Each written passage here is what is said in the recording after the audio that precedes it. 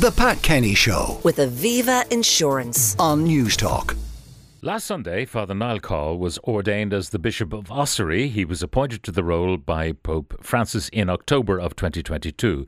In his ordination speech, he remarked of the strong currents of secularisation and materialism and individualism when many people have pushed God to the margins of life. Well, the Bishop himself joins us on the line. Bishop, good morning and welcome. Good morning, Pat, and thank you very much. And congratulations on your elevation. In terms of what it means to you, how changed will your life be? Well, I suppose I'm uprooting from Donegal and from my family and friends there. For the last 2.5 years, I've been a parish priest in South Donegal. Now, previous to that, I spent 19 years in Belfast, teaching in St Mary's University College there. That's the main teacher training college for primary and secondary teachers for the Catholic schools and the Irish medium schools in the north of Ireland. So I have had a long ministry in Ulster in the north of Ireland, and so I am used to some degree of change, having moved from Belfast to Donegal, but it's a big move now from the outer fringes of northwest Ulster to the southeast of Leinster. Yeah. So your life will change quite dramatically. Yes, indeed. Quite dramatically, yes. Yeah. I don't know how it works, within the clergy, but I presume you would not be familiar with your personnel, the priests who are working in your diocese. You wouldn't be as well acquainted with them as you might have been in Donegal. Certainly not. You come very much as with a fresh pair of eyes to the context. Most of the clergy of this diocese would have been trained in Kilkenny, and I was trained in Maynooth and Rome, so I wouldn't know many of them from my days in the seminary. And then in terms of the education world, which I've spent all my life in, partition is nowhere deeper than in the realm of education. Different curriculum, different paymasters mean that there isn't much cross-fertilization between education in the north and education in the south. And so, yes, in other words, I am coming into a very different context. But people have been very welcoming, and that gives me, that encourages me.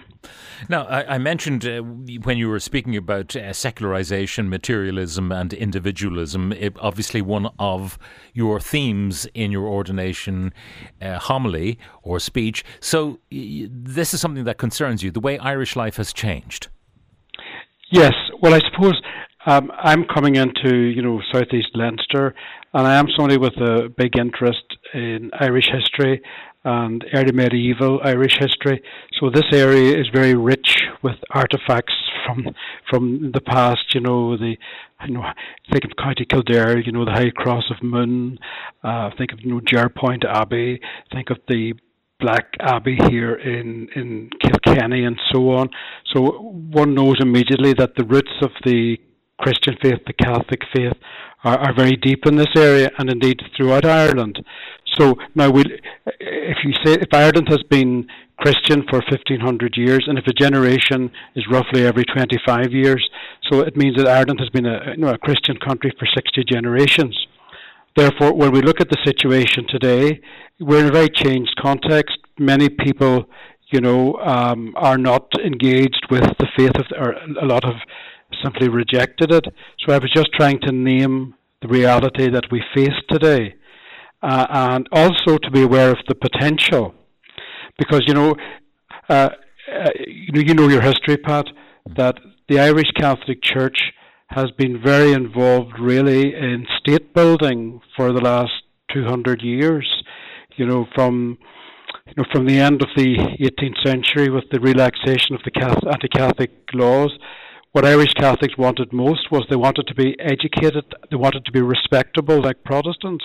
That was so all through the 19th century then, you had the massive expansion of education, of Catholic education and hospitals.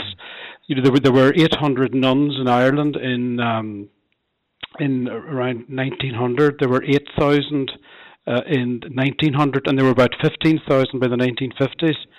So that represented the massive expansion of Catholic education and healthcare, and so then, as I say as well, from the end of the 19th century, that with republicanism and Fenianism, many people wanted to leave the United Kingdom. Why were we to do that? We could no longer credibly say because we spoke a different language, Irish. Most people by that stage were speaking English. So Catholicism became very much a badge of identity.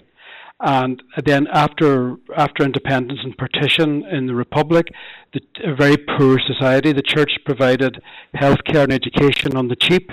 Now, by the 1960s, the state was in its stride and it no longer needed the church to provide those services. And so it's a pity that the bishops hadn't been quicker to recognise that. Yeah. But the point is that now we're clearing the field, in a sense.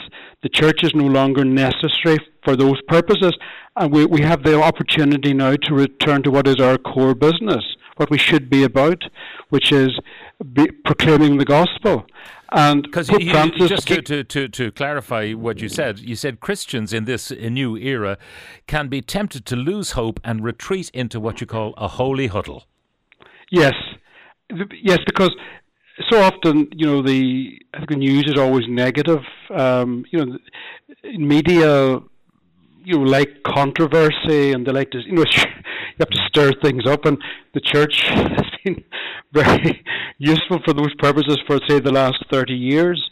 So it's been unremitting bad news and so on. So, and then we just have the emergence of a more secular society, which is in tune with so much of the rest of the Western world. But because we were so institutionally strong in the past, I think people can mistake that for being the core ministry of the church. It's not. We have the opportunity now in a new Ireland, a more multicultural, multi-religious Ireland, to proclaim the gospel. As I said every new bishop takes a motto, and I took the line from St. Paul's first letter to St. Timothy, Christ Jesus, our hope. And, it might seem, at one level, obvious that a bishop should be talking about Jesus and the hope that faith in him brings, our Christian faith. But for some people, the way that they were I think in the past, Irish Catholics, we were over-sacramentalized and not sufficiently evangelized. What I mean by that is, that you went to a Catholic school because you had been baptized, then you were in the First Communion class, then you were in the Confirmation class, and you automatically received these sacraments. And it was very, in a sense, tribal. Now, in our current age, in this, what the Canadian philosopher Charles Taylor calls this age of authenticity, the individual and the individual's wishes and desires and needs have come center stage. And the church's challenge now is to talk to people in a language that they can understand in the context of today. And that's, the word, I'm a great listener to your program. I don't mean that to flatter you, but you do let people talk. You're letting me talk now. But that, in our world today, the key term is choice. People want choice. And the task of the church, I think, now, is to help people make the choice of faith. We can't compel them. We don't want to compel them. We want to help people respond to the Holy Spirit's work in their lives and, look again at Christ and look again at the faith. And I think that's the task of the church into the future. Well, Bishop, I remember talking to Father Aidan Troy. I'm not sure if you knew him when he was in Holy Cross. I do indeed, yes. Well, he became the parish priest in St. Joseph's, the English-speaking parish in Paris. And when I went to visit him, the laity were doing all the heavy lifting. And he used to, remark on it and enjoy it, that he did what only a priest can do, but most of the tasks were done by the laity. And there was a great sense of community in that church. Is that something you can ignite in Ossory? Pat, that's already well underway throughout the country. Like in the parish, the delightful parish that I've just left in Donegal Town and Clare, the people were very involved, in running things, and the finance committee, and at the minute we're forming a new pastoral council, and this is going on throughout the Diocese of Raphoe, and it's going on throughout the country. Here in this Diocese of Ossory, in working out the whole idea of synodality, that great idea that the Pope Francis, so close to his heart. The people are very involved, creating new pastoral areas, bringing about a collaboration, between parishes, and it's the people who are at the centre of it, and the theology of this is very clear. At the Second Vatican Council, which was 60 odd years ago, the Church said that the call to holiness, the call to ministry, comes at baptism, not at ordination. And the ordained ministry continues to be very important, but it's not the key thing. Baptism is the fundamental sacrament, and that all of us, by virtue of our baptisms, are called to participate in the life of the Church and in the life of the parish. And the domestic church, the church at home, the family handing on the faith. I mean, that's the parents who bring their children up to know the Word of God, who teach them to pray, who pray with them, who bring them to Mass, who teach them about social justice, about caring for the poor, and so on. That's the work, not of the priest alone, but of all Christians, all members of the Church. Well, Bishop, thank you very much for joining us. I note from your remarks that you're a fan of Pope Francis, as indeed every bishop should be. His remarks recently about homosexuality not being a crime, homosexual acts are disordered intrinsically, but sinful perhaps. But gay people must be treated with dignity and respect, and violence against homosexuals is wrong. Do you welcome those kind of clarifications? I very much welcome those clarifications, and that has long been the teaching of the Church. That sometimes we polarize, we hear what we want to hear, and we don't hear the nuance.